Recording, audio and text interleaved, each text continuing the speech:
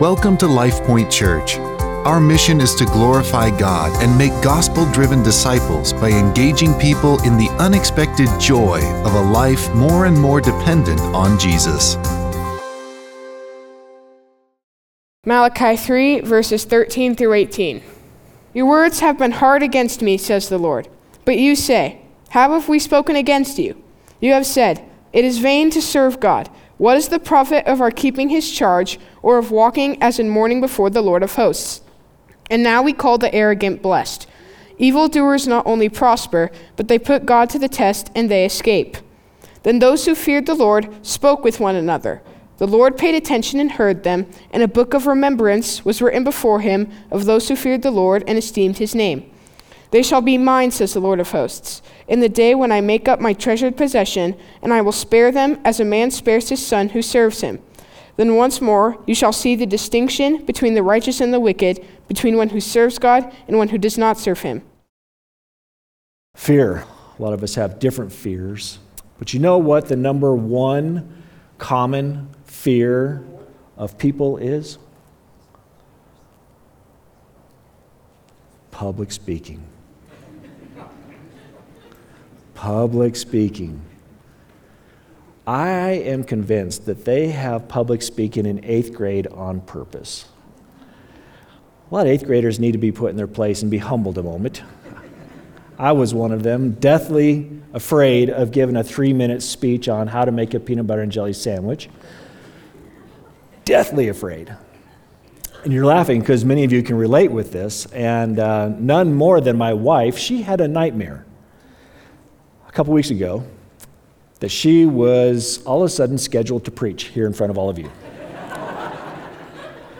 And the service was running late, and she was scrambling for notes that she didn't have and a passage that she didn't know what she was going to be preaching on, and things were getting later. And so she says, I don't have to do this, and Zach says, no, I need you to set me up for next week when I'm preaching, so no. So now, no. It's my wife I'm talking about. Those of you who don't know her, but we have elder qualified up here, men who are preaching, so not for you to fear or anything like that. But the fear of being presented in front of somebody to speak can bring a great fear that many of us are aware of and recognizing. And this passage that we're walking through today is talking about fear of the Lord again. So I'm going to get later into the passage. I'm going to be explaining and sharing with you some of the words that we come across in the Old Testament when it comes to fear. But sometimes we fear things that we shouldn't fear. And oftentimes, for those of us who call ourselves Christians, who are found in Jesus, we are told not to fear. We are told not to fear. And in fact, when Jesus appeared to his disciples, the first thing he says is, have no fear, fear not. So we are going to learn what we are to fear and what we are not to fear here today, but mainly what to fear. Last week I was not with you guys. I was not here, but I was able to hear the message from Zach on the live stream later this past week. And last week we got to hear in regards of giving finances, giving to the Lord, giving of our tithes and offerings, and a message that God had for us through Zach. And we learned that the heart of the problem is oftentimes the problem of the heart. And God wants our heart. And I was so refreshed to hear this morning that one of the first people I came across this morning had a tithing envelope in his hand, and he says, I have not been tithing for years, but I'm bringing mine today. I can't afford it, but I'm bringing mine today. And that was just a direct result of the preaching of God's Word last week. So praise the Lord for that. God's doing a work in his heart. In this passage here today, though, God changes his tone from leniency to seriousness and divides the people into two groups. It's very easily seen there's two groups of people here. Those who are not following him, they're more faithless. Sometimes some commentaries call it evildoers. And those who are following him, what I'm calling more faithful. Those who are following him, more faithful. They're the latter group. Those who are separated from him and those who are faithful to him. And I'll give a recommendation to those of you who are interested in commentaries that was helpful to me in my structure today. Christ-centered commentary on Malachi from Fries, Rummage, and Galaty. Great commentary to pick up and look at, even though we only have one more week in this series next week. So looking at closing this thing out pretty soon. So I want to bring before us, as we see this passage, what's been shared with us, do our actions, do our attitudes, in service, do they matter to the Lord? Do our actions and attitudes in service matter to the Lord? And the quick answer to that is yes, they do. Just like when we ask our teenager to do the dishes or empty the dishwasher, it's not just a task that we want done, but how it's done is really what oftentimes us parents are looking for. How are they doing it? Are they just slamming dishes in the dishwasher and slamming the door shut and mad? Or are they doing it out of love and respect? So, do our actions and attitudes in service matter to the Lord? And we see, first of all, in this verses 13 through 15, we see unfaithful servants, and they're expecting a payback. These unfaithful servants in Israel are expecting a payback. And they start off right away, as God is reporting here in his words, he's reporting here what they are saying. God says, "Your words have been hard against me. But you say, how have we spoken against you? You have said, it is vain to serve God." That came out of their mouths. It is vain to serve God. Another word for vain could be useless. It is useless to serve God. It is futile to serve God. Because look, everyone else who is not serving God has more than we do. It's like the rain is falling on both sides, and how can you be supplying rain? How can you be supplying abundance to those wicked evildoers? What's the point? What are we even doing this for? Some of these Israelites are saying, God is quoting them. God has been listening. He's been watching. And these people have been walking around in an act of being repentant, and their heads are down, and they're looking around, well, we've done this enough, we've done our drill, and did it even do anything? Did anybody get anything from God for doing this? They are looking for a bit of payback. Somewhat of a mentality of reciprocity, of like when nation will work out a deal with another nation. If you do this, we'll do that. Maybe you've been a part of a very desperate plea to God yourself. Maybe back in the 8th grade in speech class of like, God, if you get me out of this, I will do anything for you. If you just get me out of this. Or maybe the situation is, get me into this. Help me make the team, and I'll do anything for you. Help me be the star of the basketball team, and I will do anything for you. Help me get this promotion, and I will start memorizing Scripture. I will do anything for you. So these unfaithful servants, they're expecting a payback. And usually these prayers are actually desperate. They're out of an act of desperation, but they're waiting. Their heart was so into this repentance. It was so real, they expected to see something come back that was very real, very present. You can do the right thing with the wrong motive and miss the point completely. And that's what was happening with these people of Israel. That's what can happen with us. Honestly, folks, that's what can happen with us. That's what can happen up here in our roles of serving. And there's many servants here on Sunday morning. You walked through a pile of them to get into this room. And there's 5 of them up there serving right now alongside me to make sure the live stream is getting a view, make sure you got me in the lights and the sound is coming through and he's advancing the slides correctly. And our children are all being taken care of by servants in the room right now, caring for your children. We have teachers who have been preparing their lessons through the week and weeks prior to prepare a lesson for you in the community life hour that follows. through the life group ministries that meet throughout the week, through the worship team that was up here leading us in worship. Team after team, person after person, this building is full of servants. You were greeted as you came through the doors, hopefully warmly greeted by families and people who are serving and saying, welcome, come on inside. This coffee ministry that just started this year, they're serious about their service. They met this past week. They gave up 2 hours of their time to meet, 25 of them in a room, in a home. And we're getting their minds right, getting their hearts together and getting right. And we're praying for you to receive a cup of coffee, and maybe bring your friend to church for a first time, and they could have a free cup of coffee as a guest to this church and be able to say, "This, you are valued, you are noticed, you matter here." So we have plenty of places of service here in the church which are created to be a service of love and discipleship and growth and maturity in the gospel. That's why we serve.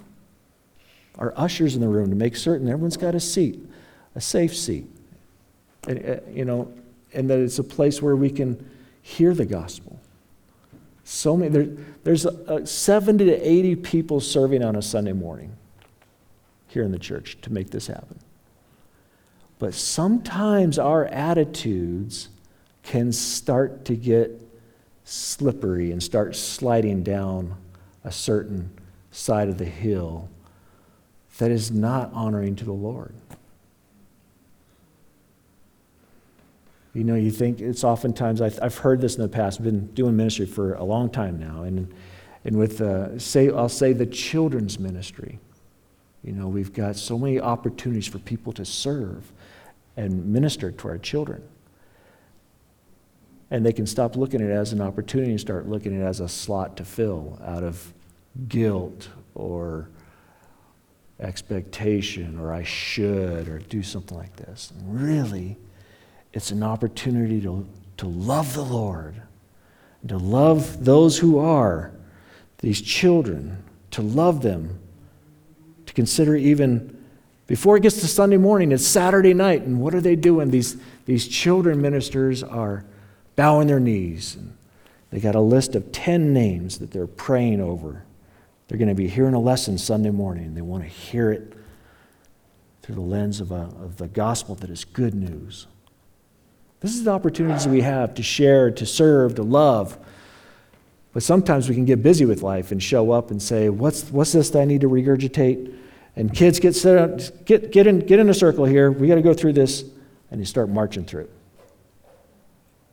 out of duty, expectation, or maybe even a little bit of payback. Let's take a look at what happens when we look. There's 2 inappropriate responses to following the law. And these responses will eventually lead a person to consider the law useless. The law, following the law. And the Jewish people, they loved the law. They loved walking in law, and they loved observing the law. It provided them peace and safety. But sometimes it would become one of 2 inappropriate responses. The first one I want to identify is the inappropriate response of license. License. Sometimes today we feel a license that we have been saved by grace or our faith in Jesus. So since I've been forgiven of all my sin, past, present, and future, it really doesn't matter that I do what I want to do when I want to do it, because I'm forgiven. I can kind of be licensed to do what I want. This is the first of 2 inappropriate responses. And some people will really err all the way to the side and be more the minority that lives in abuse of the gospel, and they just live on license. Other people can kind of drift more closer to center where we want to be and struggle with license, struggle with certain sins, struggle with entertaining the old life, struggle with the old pattern of life that we want to revisit and entertain. Romans, and Paul says this in Romans chapter 6, what should we say then? Should we continue in sin so that grace may multiply? Absolutely not. How can we who died to sin still live in it? For these people who live in license, the law seems useless. What's the point? Why are we even doing this? You know, Jesus had something to say about this. If you turn in Matthew, the first book of the New Testament, please turn there with me. I want you to read this with me in Matthew chapter 5. Jesus has something to say to the people who are struggling with the spirit of license to do whatever they want. Jesus says in Matthew chapter 5, verse 17 through 20, he had strong words for people struggling with this. Do not think that I have come to abolish the law or the prophets. I have not come to abolish them, but to fulfill them. For truly, I say to you, until heaven and earth pass away, not an iota, not a dot will pass from the law until all is accomplished. Therefore, whoever relaxes one of the least of these commandments and teaches others to do the same will be called least in the kingdom of heaven. But whoever does them and teaches them will be called great in the kingdom of heaven. For I tell you, unless your righteousness exceeds that of the scribes and the Pharisees, you will never enter the kingdom of heaven. He says that because he knows the scribes and the Pharisees are striving to be perfect in all they can do, and we know they fall very short. And if you have any question about that, Jesus says all the way later in verse 48 of the same chapter, he says, you therefore must be perfect as your heavenly Father is perfect. So if you think you can accomplish perfection, go for it. This is setting up the need for their need for a Savior. And how do we need a Savior? So the first inappropriate response. The first inappropriate response to the law is license. The second one starts with an L. What is it? Legalism. That's right. Legalism. Legalism is basically putting fences around the law. It could be said that way. It's putting fences around the law. So don't get too close to the law because you might sin. So we'll put a fence further out so you don't even get close to breaking the law. Now that's more on this side of things. Some people will struggle and be the minority of people struggling with legalism will be way over on this side, and you'll very easily see those people who are living legalistic lives. It could be seen as people who want to remove themselves from all sense of temptations to sin. I'll never see a movie. I'm not going to a movie. I'm not going to support that at all. And you want me to play slapjack with you, with cards? I'm not touching cards. It's gambling. I'm not going to touch it. And more, instances where they would just remove themselves out of a good intention of not wanting to break the law and sin, but they're making something out of it was never meant to be. A lot of times it's out of fear. We want to do the right thing. We want to make sure we do the right thing. And it wasn't, and this was not the first case of it, of God speaking to these people about looking for some sort of payback, or looking for some sort of reward for their obedience. This is not the first occurrence of this. And Wes, Pastor Wes, who is our host this morning, he was the one who a few weeks ago alerted me to this idea, this sense of legalism, of building fences around the law, started way early, started way back in the Garden of Eden, back in Genesis chapter 3. God had made his declarations clear. In fact, he made them to Adam before Eve came on the scene. But when the snake came to tempt Eve, listen what is said here. Now the serpent was the most cunning of all the wild animals that the Lord God had made. He said to the woman, "Did God really say you can't eat from any tree in the garden?" The woman said to the serpent, "We may eat the fruit from the trees in the garden, but about the fruit of the tree in the middle of the garden, God said you must not eat it or touch it, or you will die." Now, according to her, not only is she not to eat it, but she's not even to touch it. And God never said that. He said, don't eat it. But she added on to that. She added offense on it. It's like, don't even touch it. Don't even look at it. God said, don't eat from that fruit. That's what God said.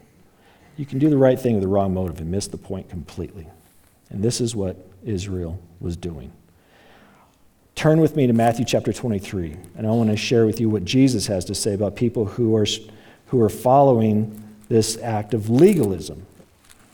Jesus has words for those of us who struggle with legalism. Matthew chapter 23, verse 23 and 24. Jesus says, "Woe to you, scribes and Pharisees, hypocrites!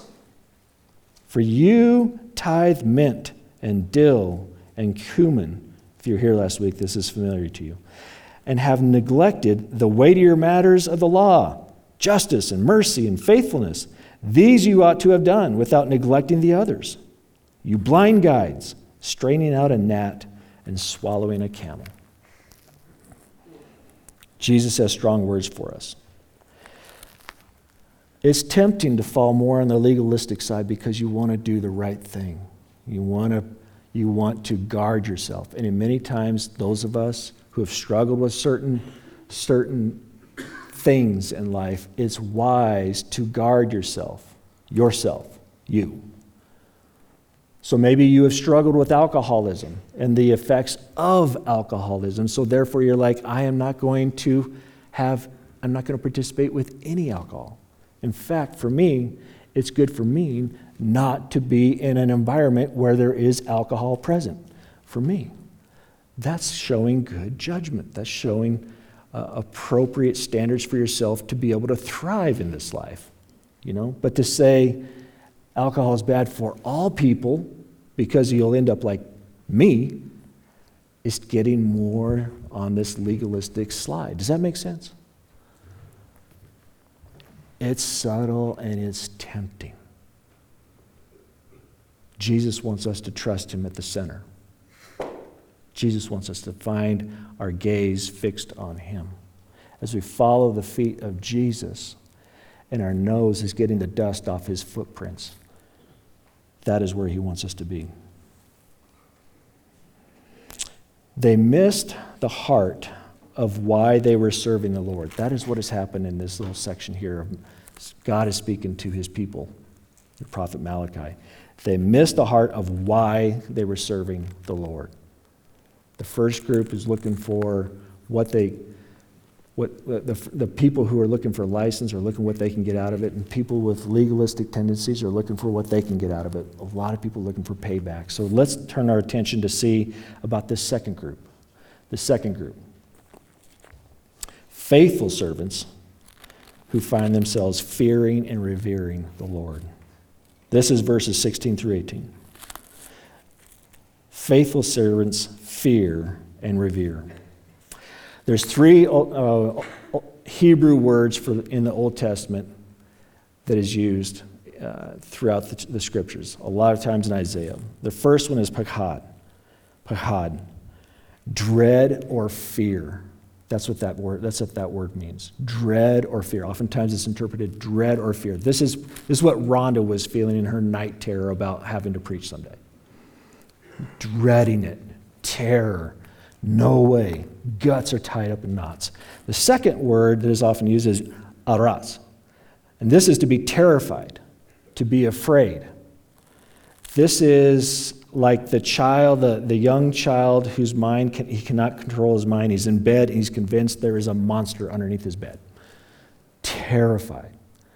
There's a third word, Hebrew word, that is used that we are seeing happen here in Malachi. Like I preached back in Malachi chapter 2 is when we saw this word appear. And yare, to fear, to show reverence or respect. Reverential appreciation.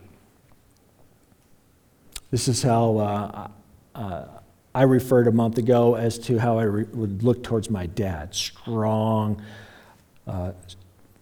capable of doing mighty things, stand in awe, reverential awe. This is how God is sharing how we are to fear him. This is the Old Testament word for how we are to fear him. So you'll see this in verse 16. Read along with me. It says, "Then those who feared the Lord spoke with one another." The people are speaking. People who fear the Lord, they're speaking one to another. The Lord paid attention and heard them. And a book of remembrance was written before him of those who feared the Lord and esteemed his name. So this second group of people, they had a fear and they revered the Lord. They esteemed his name. So how do we fear the Lord? Practically, how do we do this? How do we know we're staying within the guidelines of fearing the Lord? We can all agree it's important to fear the Lord, but how do you do this with appropriateness? How do you know you're on point? And I listened to a sermon by Pastor John Piper some 30 or 40 years ago, and he came up with a line. Listen to this. I got it on the screen for you. I'm going to read it twice. Try to wrap your mind around this. "The fear of the Lord is to tremble at the prospect of dishonoring him by distrust or disobedience." Let me read it for you again. Snap a picture if you want to take this home with you. "The fear of the Lord is to tremble at the prospect of dishonoring him by distrust or disobedience." When I read this passage of Scripture from Malachi, and I read this quote from John Piper, I think we have much to gain, much to grow in our fear of the Lord.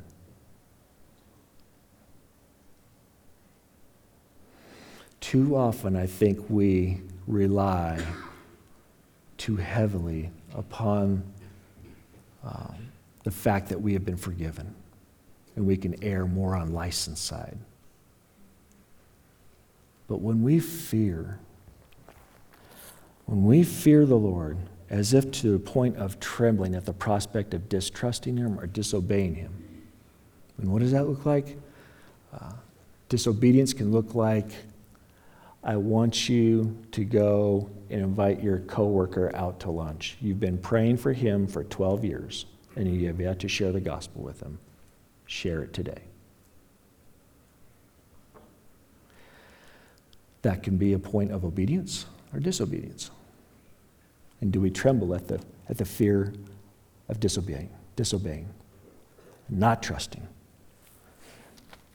This is an opportunity for us to grow in our acts of service, whether we're serving our children on Sunday mornings and preparing to do so throughout the week, or our youth, or ushering, or greeting, or teaching our life groups, or our DTMs, or preparing for our Sunday mornings. Are we doing so with a great, tremendous fear and reverence for the Lord first, rather than what we can get back from it?